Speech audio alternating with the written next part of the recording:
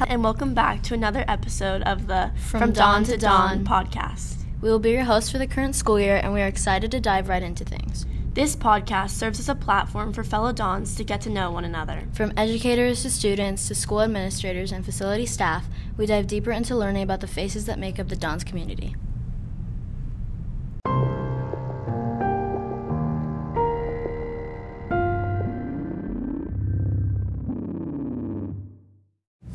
Hi Dawns, we have a special Halloween feature today. Today we will be meeting with the two winners of the Spooky Story Contest by National English Honor Society, and we'll have them read their stories. It's very exciting.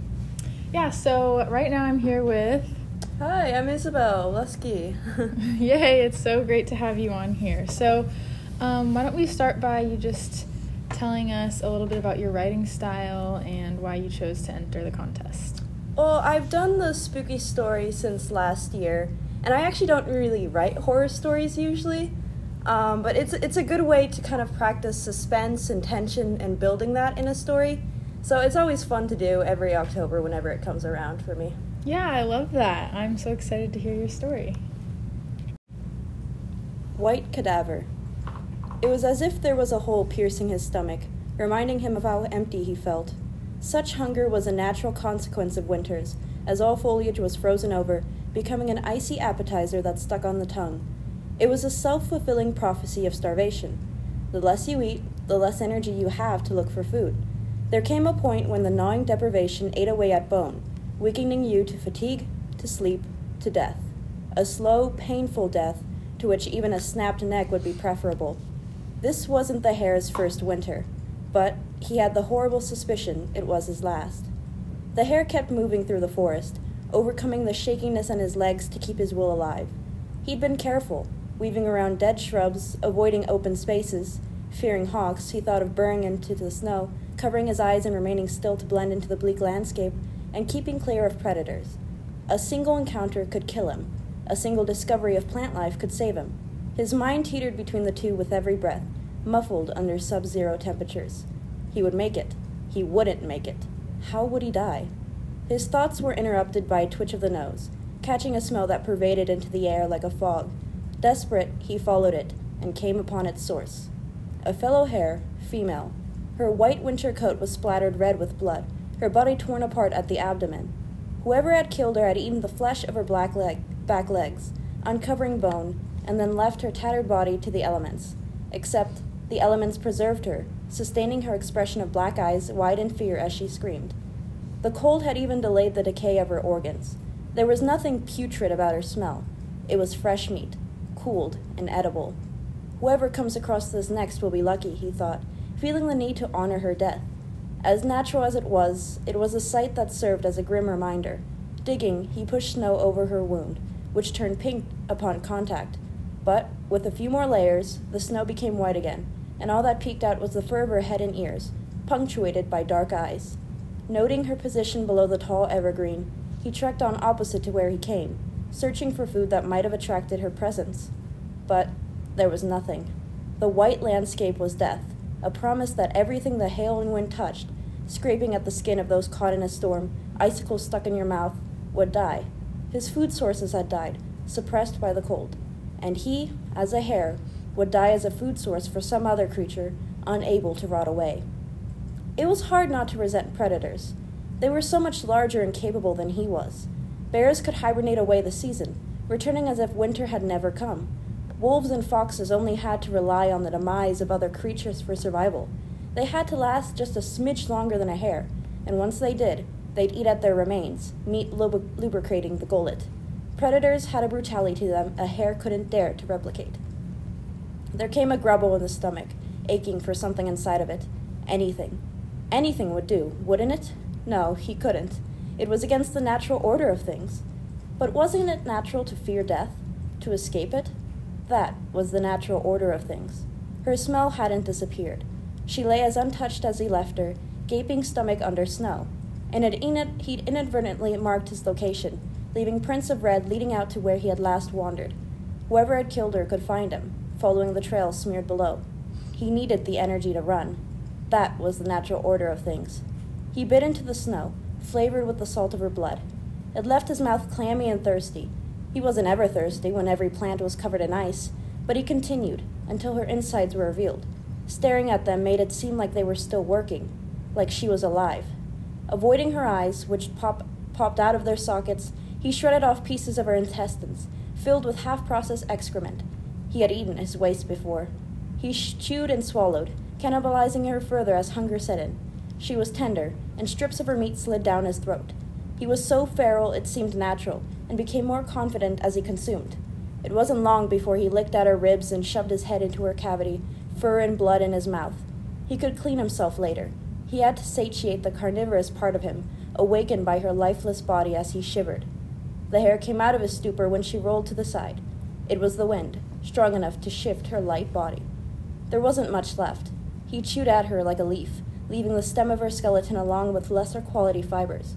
Needing another bite, he noticed how an eye rolled out of its socket, held on by a fleshy string. He swallowed it like a cherry and finished his meal. The aftertaste settled on his tongue. This was a matter of survival. He'd needed food. Wasn't this a positive? Wouldn't she have preferred a fellow hare eat her? Wouldn't he have wanted the same in death? It was justification after justification in the frenzy of his mind. But as he hopped off, leaving her to the elements that preserved her left her as a fresh meal, he knew what he did was wrong. He knew he had defiled her. But something in him had also found a taste for meat.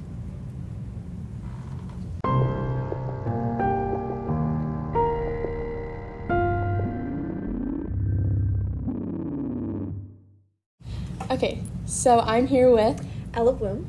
Ella. Can you tell us a little bit about your writing style and why you wanted to submit to this contest? She is our second runner-up. Congratulations. Yeah, thank you so much. Yeah, of course. I saw this. I'm part of National English Honor Society, and I saw that they were accepting submissions for a scary story contest, and I thought that's right up my alley. I love creative writing. I love exploring myself and different themes of the world through writing. And in the future, in college, I'd love to do more writing and eventually publish a novel someday.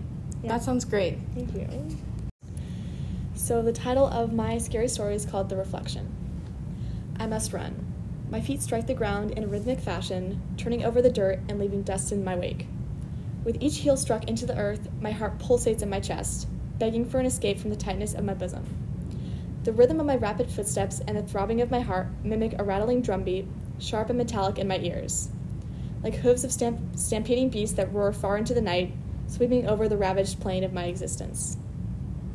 Darkness surrounds me. Without a match to ignite or a lantern to clutch, I am left blind. The air seems to suffocate. As a child, I feared the dark, the monsters that crouched below my bed springs, and the thunderstorms that made my window panes shake with an aggressive clatter. My fear is manifested within this realm, racing for an elusive exit that seems as distant as the sun. The moon is hung in the winter air, the only beam of light against night's unforgiving, sweeping curtain of darkness. I am suddenly aware of my footing as my ankle locks around a protruding tree root beneath me. My foot remains stuck as I fall, hands clawing at my shin in a desperate attempt to free myself. Unsuccessful, my face burrows into the ground beneath me with sudden force. I hear a crack behind me that I pray belongs to the root. Scrambling to all fours, I adjust my vision. Mud fills in under my fingernails as I push my body upright. A breeze rushes past my ears, cool enough to make the skin on my arms stand upright and loose pieces of hair escape from my braid. With each second spent in this stagnant solitude, a strange sense of dread overtakes me, as I feel the blood drain from my face and watch my knees quiver with fear. I whip around, and it's apparent. 12 eyes stare back into mine from the heavy darkness. They glow with the kind of yellow that illuminates street lamps in the dead of night, the kind of yellow that embodies caution, a warning call. I am once again struck with the instinct to flee, but my fear grounds me instead.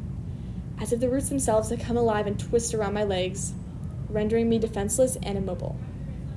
The eyes move closer. As they emerge from the darkness and into this sliver of moonlight where I stand, I am reminded that the eyes, too, belong to beings of darkness, with snarling mouths and ragged fur. I am paralyzed with panic. My eyes search the forest floor for a tree branch, a sharp rock, anything to ward off these rabid, nightmarish dogs. Suddenly, and almost inexplicably, my vision flashes with white. My arms move sharply upwards to shield my face, hearing the beasts behind me howling in pain, retreating back to their sanctuary in the darkness. I am left blinded, confused, and shuddering with cold, when a shadow darkens the corners of my face. I dare myself to lower my hands and glance into the looming being before me. I expected something of a demon, half human, half beast, bloodied and torn, to materialize. Yet what shines back into my eyes is something of a shock. I am staring at myself. A mirror stands in the clearing, visibly illuminated by the narrow strip of moonlight. It's large, towering several feet over my head. Golden, intricate carvings decorate the edges. The mirror itself seems to glisten in the light of the moon. I bask in this refuge, this tangible, bright comfort from the dangers of the night. I blink my eyes and peer into my reflection. A long, jagged scar divides my face in two. I am reminded of the fall, the feeling of my face pressed against the rough soil. It runs from the corner of my eye to the opposite cheek, a thick red line that leaves my complexion misshapen and worn. My precise movements are reflected in the mirror, picking at dirt crusting along the hem of my dress, pulling my hair away from my face. As I run my finger across the scar, I lean closer towards the mirror. Something about it seems to change, the cut deepening and spreading in my reflection. My heart drops into my chest as a beetle crawls out from the scar's cavity, scurrying along my eyebrow and nestling in my hair. I scream, watching hundreds of beetles emerge from the scar in my reflection. My shrieks increase in volume until I'm wailing, hands clawing at my face. Make it stop, make it stop, make it... I freeze. My hands leave my face. Feeling around my cheek, I discover that the scar is not spreading, nor are bugs resting in my hair. In disbelief, I reach out towards the mirror for a second glance, yet I'm struck by the same sense of dread. The eyes in the mirror reflect back to me, unblinking yellow orbs. Before I can cry out, her hand grabs tightly onto my forearm, pulling me forward and into the depths of the mirror. I wake abruptly, gasping for air. Finding myself seated atop my bed, hands positioned behind me, I breathe deep, shuddering breaths. My mind spins as I steady it, smoothing the lines of my comforter. None of it was real. My eyes don't meet the mirror, fearing that some semblance of my nightmare may appear before me in one sudden, painful twist. Instead, I laugh. My life is not a ghost story. I am not the victim. As my vision adjusts to the dark hallway, my hand lingers momentarily on the doorframe. I sigh and shake my head, feet leading me towards the stairwell. I can only imagine the look on my face if I could see what materialized in the wake of my absence. My yellow-eyed reflection exiting my bedroom mirror, bloodied and scarred, wandering into the hallway after me.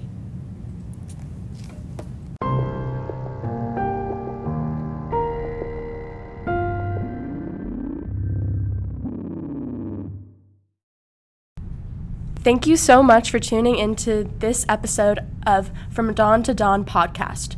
Show notes are posted below for this episode. Be sure to check out LCID online for more news, updates, and all things red and gold. Always remember, once a dawn, always a dawn.